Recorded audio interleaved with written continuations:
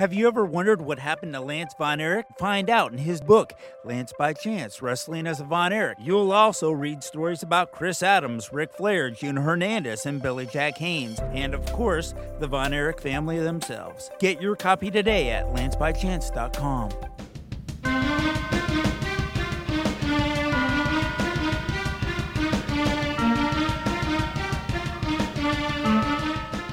You're listening to the Russellville Podcast. I'm your host, Vinny Berry, and today's guest is Mario Mancini. Mario, how are you doing today?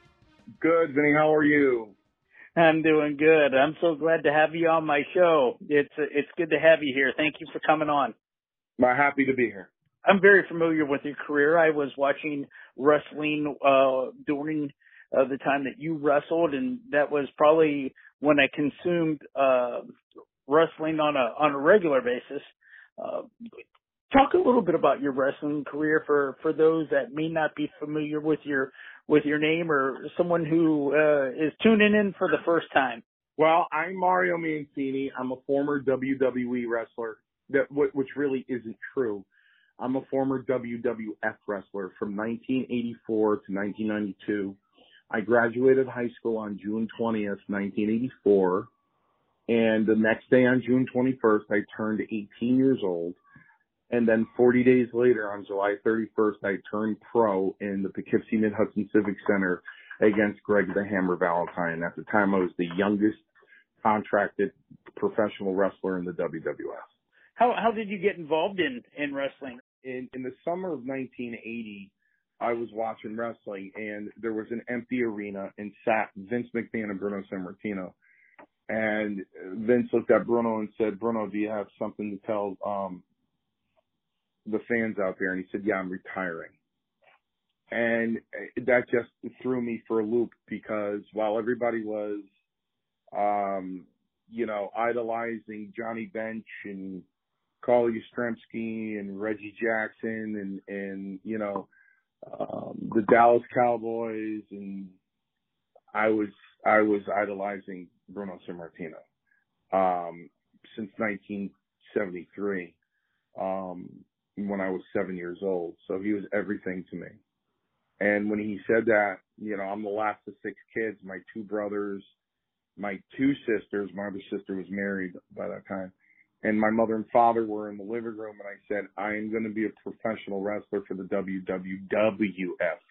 Because that's what it was in 1980, the Worldwide Wrestling Federation. And I said, I'm going to be a pro wrestler. And, my family looked at me, except for one person, my brother Ralph, who really believed me, because he's the one that introduced me to Bruno. And I said, I'm going to be a pro wrestler. And they were like, okay, you're crazy. And, I went to a match 2 years later, when I was 16, and I was there with my mother and father, and this referee went to go get into the ring. And my father stood up and said, "Hey, Tony." And he looked, he said, "Hey, Ralph, how are you? I go, "You know that guy?" He goes, "Yeah, that's Tony Altomare, the Stanford Stomper." He goes, "We went to grammar school with him."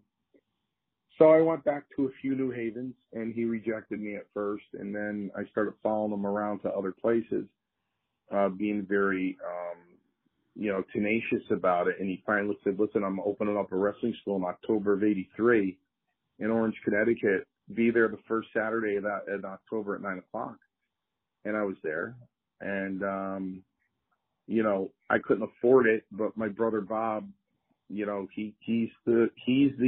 gave birth to Mario Mancini, because I wouldn't have went to that wrestling school for another year, because I needed to work and save the money to join. But he plopped down that money and said, "Live your dream, kid." So I owe that to my brother, and I always will. And, because he's 12 years older than I am. So, I joined in October of '83, and I was ripe for the picking by July of '84. And, I started July 31st, '84 against Greg Valentine. Yeah. Wow. What was Greg Valentine like to wrestle with and to work with? It was, well, he asked me how many matches I've had, and I said, this is my first professional match. So, but Tony Altomare at that time was, for the WWF, was in the gorilla position before Gorilla took it. And, he reassured Valentine that I was more than talented enough to do what I needed to do out there. And Valentine just gave a nod. And we were out there and we were fine. He wasn't stiff at all. You know what I mean? I sold the bejesus out of everything. And,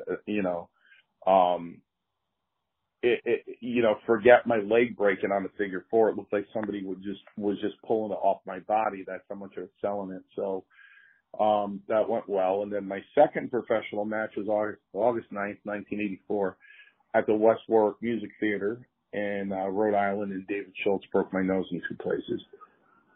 Was he a stiff wrestler, or was that a net? How did that happen?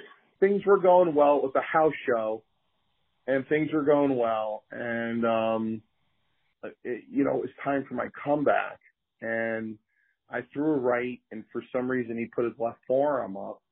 When he put his left forearm up, my hand kicked off his forearm, and I hit him in the face, and he met me with a straight right. There you go. That explains that. How was he to work with other than that night? Did you work with him again? Schultz? Yeah. Yeah, they put me 3 weeks later, after I took the packing out of my nose myself because I had to reset it.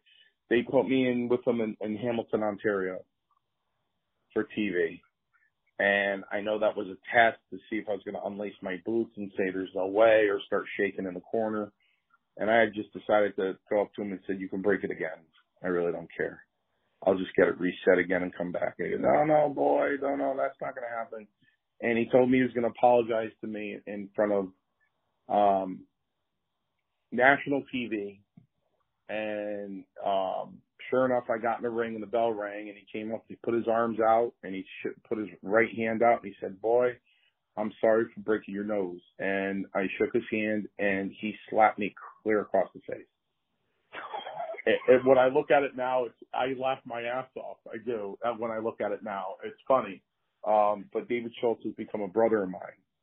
And I love David Schultz very much, and I hope he's doing well. We talk every now and then, maybe once a month, definitely the holidays. Once a month he'll tap in on a text. How you doing? Brother, hope you're doing well. And you too, David. And he's a very important part of my history, as is Greg Valentine. Anytime I'm with Valentine, I'm sitting right next to him. He goes, if people are there that never heard the story, he goes, tell the story, go ahead. Because when I went up to Valentine, my first match, I said, do I get a comeback? And he said, yeah, absolutely. I said, great, what can I do? He said, after you submit to the figure four, get off the canvas and come back to the dressing room. And he loves that story because that's what he said to me. And he gets a big belly laugh every time I tell a story. It never gets old. So if I sit next to him at a autograph signing or anywhere, at a Hall of Fame or anything, he'll go, tell a story. Was there, at that time, was there a wrestler that you didn't particularly like to wrestle? Oh, well, there were times when I looked up at the board and I saw who I was working with, and I went, damn it. You know what I mean? I didn't like that. I didn't like working with Beefcake. I didn't like working with Savage. Savage was, he was stiff. I didn't have a problem with that during the match, but he'd always overshoot me on that elbow and be hitting me in the sternum. And it got to the point where the last time I worked with him, might have been in 90 or 91, I actually looked him in the face and said, do you mind hitting me with that tricep? This is like the 6th time we're going to work together. Do you mind hitting me with the tricep? I see you hit Hogan with the tricep.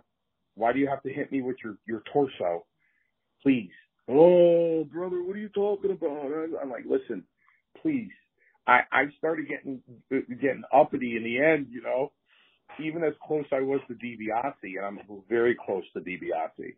I wrestled him the most on TV, to the point where he looked at Pat Patterson and said, people are going to think they're repeats. And Pat said, no, they won't. And And I held my breath, and Ted said, why don't we just run an angle? And I went, oh my God. To myself, I went, oh my God. But Pat didn't entertain it, of course. And I'll always love Ted for that, for trying. So, you know, when he wake me up out of that sleeper, you know, he'd give me a pretty good slap on the back, and I'd have my eyes closed going, what the hell? You know, and I even told him, I go, a little easier on the smack, Ted, you know? You know, I would tell Beefcake, if I hear those shears coming close to my head, the front of my head, I will wake up out of that sleeper. They'll have to cut the tape. You cut the back of my hair and you cut it even. You know, at that point I was around 5-6 years. You know, I wasn't a rookie anymore. I wasn't green anymore. And, you know, these poor kids were coming in. I say kids, I was only 24, but these poor guys were coming in, getting H-bombed, getting their hair shaved in the dressing room, you know, half of their mustaches shaved, and they were getting ribbed, and, you know, people dumping in their bags, and, you know, it was really bad. I never got ribbed like that. My ribbings were, my hazing was in the ring. Battle royals where they'd line up like the soup line and just chop the living daylights out of me until my chest opened up. Started bleeding from the welts. All the hazing I took was old school in the ring. I very rarely did I take an outside rib. It did happen, but it was very seldom. My initiation was always inside the ring. Did it ever stop though? I mean, because, you know, it's kind of like, how long is it going to last, you know? Well, yeah, you know, it stopped. And some guys helped me, send a message. You know, Wayne Ferris was in the dressing room one night, and he just freshly tore his pec, and he literally tore it off the bone. And they're like, you got to go out there. You can't not do a TV. You got to go out there. He goes, I can't work, and I'm not going to work. I can't do that. You got to create something. I go out there on a Piper's Pit or you know, Jake's thing or whatever. He goes, I can't work. And Pat's like, you got to work. And he looked to the right, and I didn't know he was looking at me. I was talking to somebody else, and he actually said to Pat, he said, I'll go out there if you put me with Mancini. You put me with Mancini, I know he'll take care of my pec. And he said, okay. And then I looked up at the board, and I said, you okay? He goes, I'll only go out there with you. I won't go out there with anybody else. No offense to any of these boys. I'm sure they're good, but I've worked with you before, and we're friends, and I got to get over, and I know you'll get me over. And that was the match where Vince commented. It used to be on YouTube. I think it disappeared. I don't know if it's still there. But Vince had made a comment after showing the replay going, ooh, wow. So what he did was he was choking me over the top rope, and I made a decision right there. I said, listen, I feel so bad for him because I can hear him grunting. He's hurting. And when he did the slingshot off the rope for me to take a bump, I went from that side of the ring to the other. When he jerked me off from choking me, I just flew to the other side of the ring to get him over. And Vince loved that. He's like, oh, wow. You know what I mean? And when he got me in a shake, rattle, and roll, the reason why he wanted to go with me is because, you know, if you get a guy out there and he's nervous or he's at work there long or he's got something against Wayne and Wayne doesn't know it, you know, that shake, rattle, and roll, you're going to roll to the left. So if you roll, this was Wayne's concern. If he rolled to the left and the guy went right, he's going to tear his pec more. So, you know, when he just started an eighth of an inch to the left, I was already gone. I was already in motion. And that's what he was looking for. So he really didn't have to twist his body too much. I was already in motion for him. And we got back there and said, you okay? And he like, yeah, it was perfect. It was great. And, Pat came over and thanked me, and Chief came over and thanked me, and he said, thank you. We really had to get him over. I said, that's what I'm here for, So, and Wayne too. I got pictures on my Facebook with me next to Wayne and Valentine, and, I stick to my people when I go to, these wrestling conventions. I stick to my own. So, although I enjoyed meeting, Matt Stryker, at one of these things, who thanked me for paving the way. He called me a carpenter. Well, you had mentioned Ken Patera a little bit ago. What was Ken Patera like? And, he was a power lifter and he was a strong dude. He was at one time strongest man of the world. What was he like? There were guys, 90% of the guys made me feel that there were no difference between us. Guys like Tony Gurria and Tony Atlas and Tito Santana and, Hercules and DiBiase and Kurt Hennig and Jake Roberts. And, there's so many guys that would look me in the eye on the same level and have the same respect. You know what I mean? And then there were 10% of the guys that were like, I'm over and you're not. You're a jobber. I don't want to know your name. And, God bless him. That was Ken Patera. So I walked into the Harvard Civic Center, into the bathroom, and Ken Patera was there. And I was 18 years old. And I said, Mr. Patera, I would really love to talk to you about diet and exercise. I lifting weights. I would really like to get your advice. And he was fixing his hair in the mirror, and he goes, I'll give you advice right now. I said, thank you so much. And he said, people are fat because they eat too much. People are thin because they don't. And he walked out. So that was Ken Patera. That was a steel cage battle royal elimination match. So there were 22 guys. The first two guys started out. Whoever walked out of the cage first won that and would face a new opponent. I was just one of the new opponents that Patera faced. I was in there probably for all of a minute. So, Patera had his own people, his own friends, his friends from other territories that came over here, and he stuck with those friends and kind of kept to himself. And, the time I was in the dressing room with Ken Patera, I never saw him bust a gut or anything, but, I have no ill feelings toward him. I did some work with him recently. And now that he's older, he's a lot sweeter. He's a lot nicer. And, God bless Ken Patera. He's a good guy. Yeah, that's always good to hear. Talk to us a little bit about King Kong Bundy. I'm familiar with him because I grew up watching World Class Championship Wrestling, and he's got to be one of my favorite big men wrestlers. Talk to us a little bit about him and your interactions with him. He was one of the funniest guys I ever encountered in the dressing room. In March of 1985, I walked into Poughkeepsie and I looked up at the board that said Bundy v. Mancini, and I looked at Chief and I said, who's Bundy? And he pointed over to Chris. I said, my God, he's enormous. So I walked over to drop my bag and I walked over to him and I said, Mario Mancini, how are you?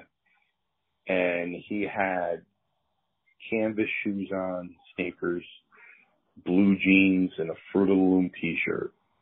And he was biting his thumbnail. And he said, Chris, nice to meet you. I said, we're working together tonight. I said, you a little nervous? He said, well, I had your job when I was here, last time I was here. He goes, I was a jobber. He goes, I went away and shaved my head and got a gimmick. I said, God bless you, good for you. That's all of our dreams, right? And he was still biting his thumbnail. And I said, listen, Chris, listen to me. Strongbow walked up at that point and he put his hand on my shoulder. He goes, Chris, there's a reason why we put you with Mancini. He's one of the best we have here. So you're going to be fine. And he said, okay. And I said, Chris, listen to me. Think of the grand finale at a fireworks show. I said, that's how I'm going to sell for you. You don't have to kill me. You don't have to kill me. I'm going to sell like wildfire for you. You don't have to kill me. Because as I was looking at him, I said to myself, yeah, I don't know if I'm going to live through this match. I don't know. So, you know, I called the beginning stuff.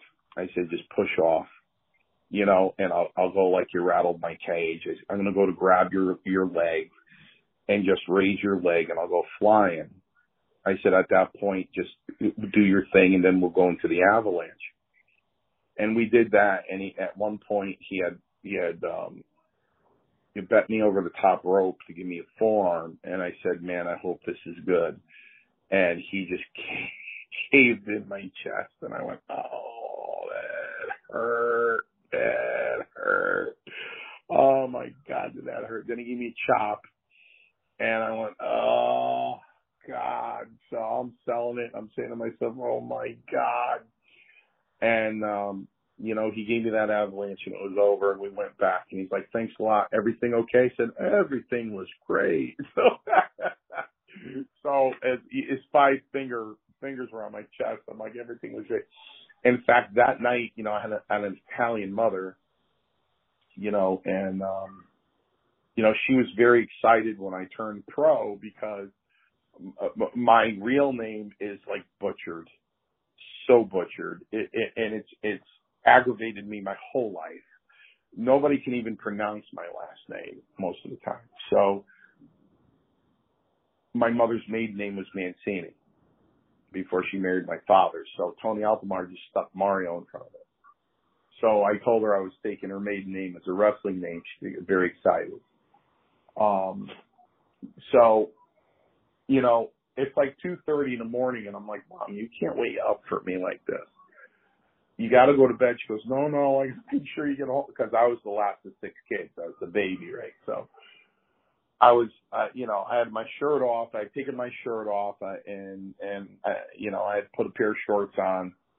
And she while she was still sitting in the living room, I put the kitchen light on and I grabbed, you know, a Diet Coke and I was pouring it into a glass and I had my back toward her and I was talking to her. She goes, why don't you turn around and look at me? And I turned around and there's Chris's 5-finger marks on my chest.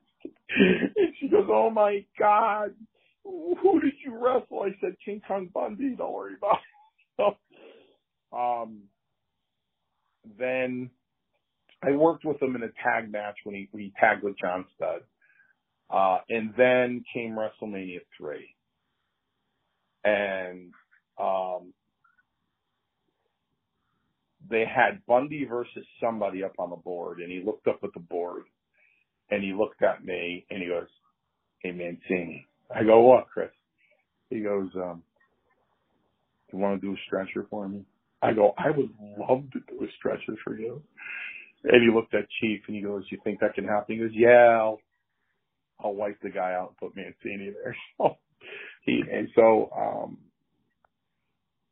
said, this is it, Mario. This is it. I said, what do you mean this is it? He goes, I'm done. I go, you're not done. Shut up. You're not done. He goes, Mario, listen to me. What was the main event at WrestleMania last year? I go, you and Hogan in a cage. He goes, what's the main event? What am I in this year? I go, you're tagging with them against Hillbilly Jim. And he goes, yeah, it's over. It's over. I said, Chris, don't say that, man. I'll miss the daylights out of you. Don't say that, you know. And so we went out there. Before we went out there, we were at the top of the stairs, and I said, you know, Chris, I've been wanting to tell you this. He goes, what? I go, that back bump off your avalanche, it sucks. It's terrible. Should have never been done. He goes, well, what do you want to do? I go, I'm going to face bump right from the corner. He goes, like, Flair? I go, yeah. I'm going to face bump right from the corner. Timber. He goes, okay. I said, you just take the toe of your boot there and flip my body over. He goes, okay. So we went out there. He gave me the avalanche. That's on YouTube, the stretcher match. He gave me the avalanche, and I did a perfect face bump right from the corner. And he gave me 2 splashes. And, the stretcher came out. And he took the mic and he goes, that's what's going to happen if any midget gets in my way. You know what I mean? So he was done. And then I was done in 92. And I left wrestling behind me. And I didn't watch it. I didn't think about it. I just left it behind me. And I got a call in 1999, 7 years later, and it's like, hey, and I knew this person about 9 years, and he goes, hey, I'm running a show in the Westchester County Center. And I said, how'd you get to Westchester County Center? Only Vince gets that. He goes, don't worry about it. You want to work? I go, I haven't worked in 7 years. Wouldn't be too good, And I go, my timing would be off. I just haven't been in a ring in 7 years. I said, just out of curiosity, for giggles, I go, who was I working with? And he said, Bundy. I said, when is it? I'll be there. So I walked in the Westchester County Center, and there was Chris. And it was a very special night because Bruno was there. And I got to talk to Bruno for over an hour and spilled my guts to him. Because I wasn't able to do that when he was with the WWF as an announcer. He never had the kind of time. So there we were sitting all night in the dressing room, and I said, like, Bruno, can I talk to you? And he's like, yeah, Mancini, what's up? And I just said, I just spilled my guts to him. He had tears in his eyes. And when I was done, he said, I wish you were my son. I said, Bruno, you were my whole life. You were my whole life. I said, when we were in Poughkeepsie in 84, you and Vince were talking, and I was sitting behind you guys while you were standing, and the heel of your shoe touched my boot. I said, I ran down the hallway to use the payphone to call my brother to tell him your shoe hit my boot. I said I was in a battle royal in Boston, and I didn't know there was another dressing room. I had no idea. I just thought we were going in the battle royal with guys that were there, but there was another dressing room, and I didn't know.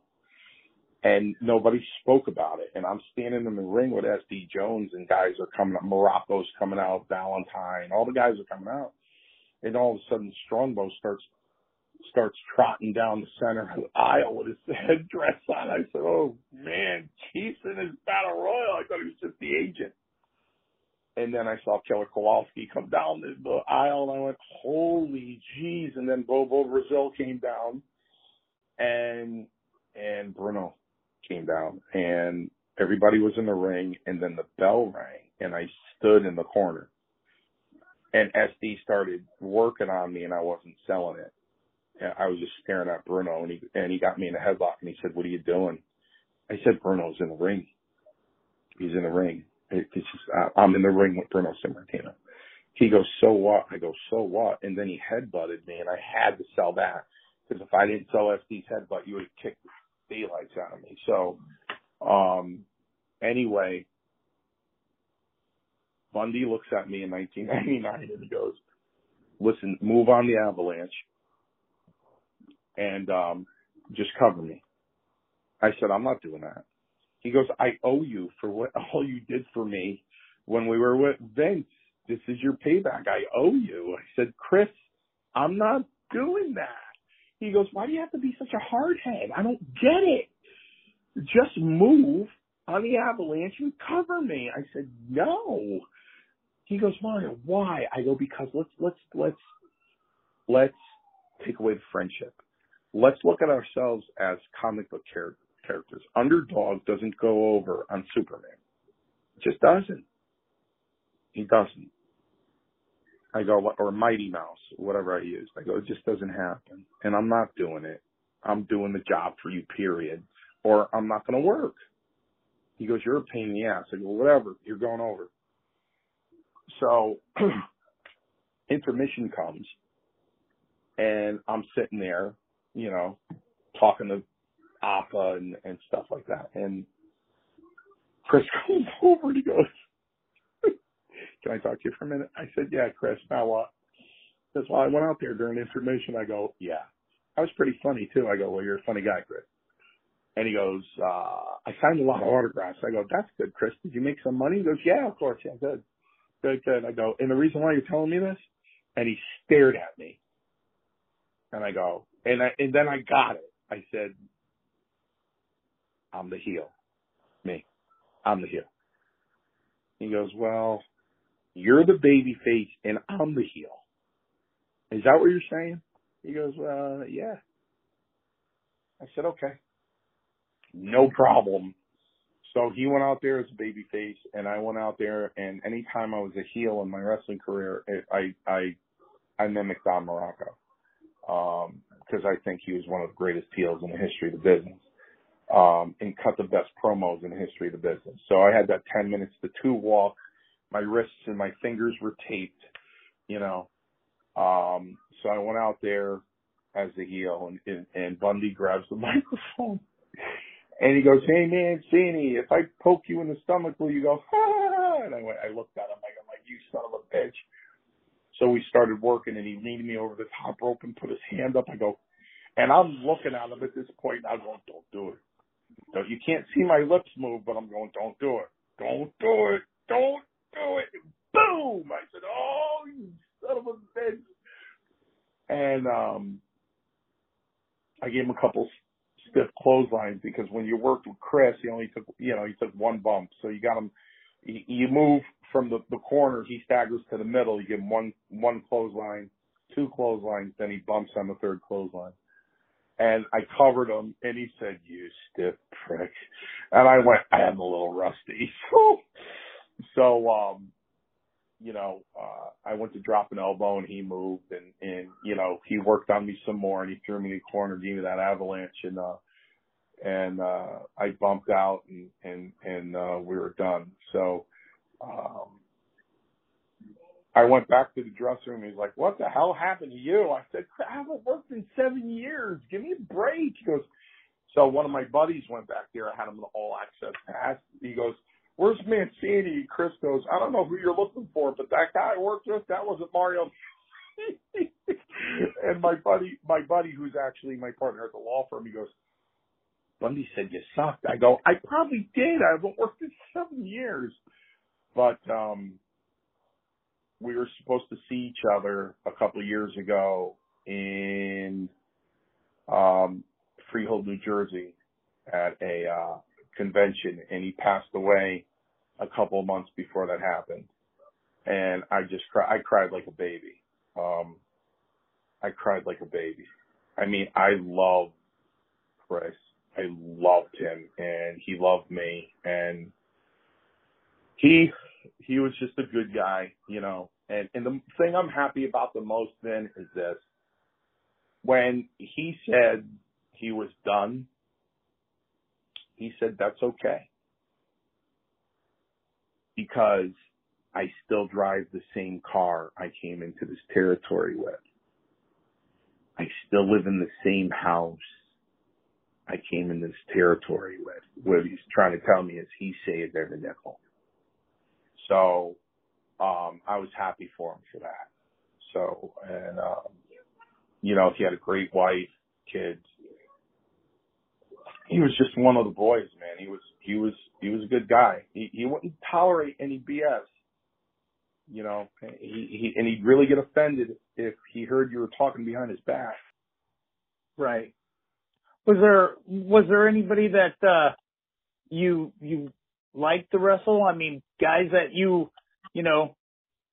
mentioned a couple guys that you didn't particularly like, but was there somebody that you, when you saw your name on the board with, you're like, all right, I'm glad I'm wrestling that guy? Yeah, in fact, we'd be like little kids. Like we got to sign the same seat on the bus, It's like DiBiase for sure. Bundy, Hercules Hernandez. I love to work with Roma in house shows. Kurt Hennig. I like to work the Hart Foundation.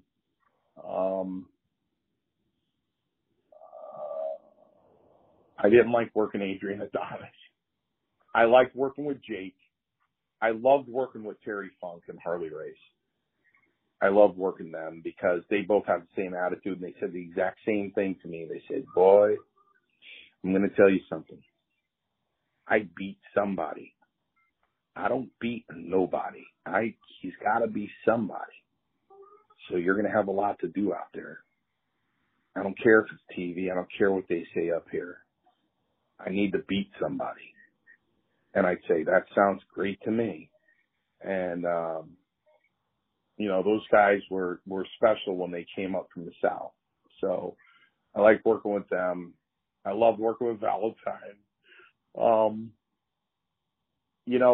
As I tell my students, the best feeling in the world is knowing that you're wrestling one of your good friends, because you know you're going to have a good match, because there's emotions in the ring, because you're friends, you know what I mean, rather than going in there. I even like working with Kamala, I love Kamala and George, one man gang. I like working with one man gang. And, I just wish I could have worked with Piper one-on-one. I would have loved to do that. But I liked working with 90% of the people. Even our CD, when I was training him, and they wanted me to bring him to TV, and I said, he's not ready. And they go, Vince wants him. I said, you tell Vince he's not ready. And he said, well, can you get him through a TV taping? I said, yeah. He goes, then bring him. I said, well, what are you going to do with him after that? I don't know. We could wait 3 weeks and you can go back and train him some more, but we need him for TV. And when you watch the match with our CD with me on YouTube, I called every single thing he did. Everything. He called nothing. I called every single thing that he did. So, but I love Ted. Ted was another funny guy. I mean, really funny. And he's a great guy, a great human being. He's a good guy. So,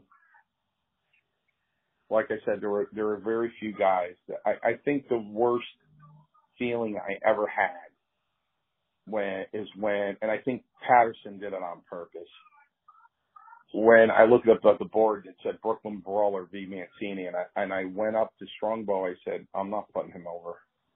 I'm not putting him over. He goes, you're going to get canned. You know you're going to get canned. You'll never come back. I go, I'm not putting him over.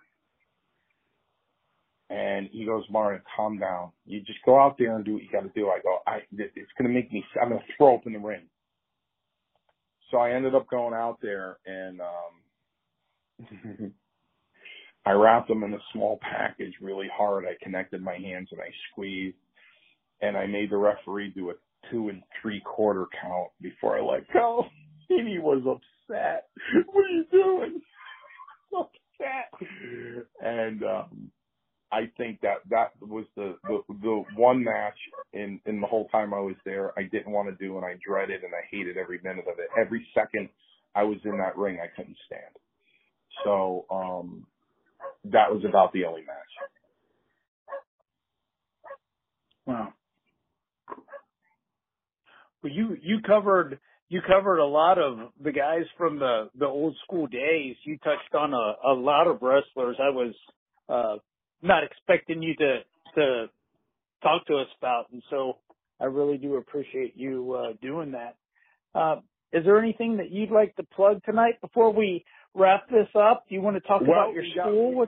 We have Paradise Alley Pro Wrestling is at 662 Co Avenue in East Haven, Connecticut. I'm there every Monday night if you want to walk through. I'm there by 6:30, ready to teach class. November 13th, we have type 1 to none for juvenile diabetes. That's at the JCC. And then we wrap up, I think it's December 18th. We wrap up the year at the JCC. And then we were at the JCC steady through 2022. So that's what's on tap. We're still feeling the effect of the loss of Big Jim Anderson. I feel like every show we do from here on in is in our hearts is dedicated to him. He was the little brother I never had. And we were very, very close. I personally brought him into Paradise Alley. And we had a relationship similar to the relationship I had with Strongbow for 28 years, who ended up being my second father in the wrestling business. So, you know, we were very close, and we're still feeling the loss of Big Jim Anderson. So, you know, we're excited to have these shows, and we have him in our hearts and in our memories when we go and perform these shows. Right. Well, good. Yeah, I'm glad you brought him up, and there's a lot of names that, you know, several of the gentlemen that you did mention tonight are no longer with us. So it's good to think about them, you know. And I know a lot of those guys, Bruno Sammartino and King Kong Bundy, as you mentioned. Those were guys that, you know, I highly respected and enjoyed watching. So, yeah, it was good to go back down memory lane for sure. Yeah. Well, I have a lot of them. Yes, you do. Well, thank you very much for your time tonight. Thank you very much for coming on to our podcast. And you know what? You are welcome to come on anytime. Anytime you like, you want to talk about something, I'd love to have you come back. So keep that in mind, and we'll stay in touch. Very good. It was a pleasure talking to you, Vinny. Thank you. Yeah, it was a pleasure talking to you, too. You're listening to the Wrestleville Podcast, where wrestling lives.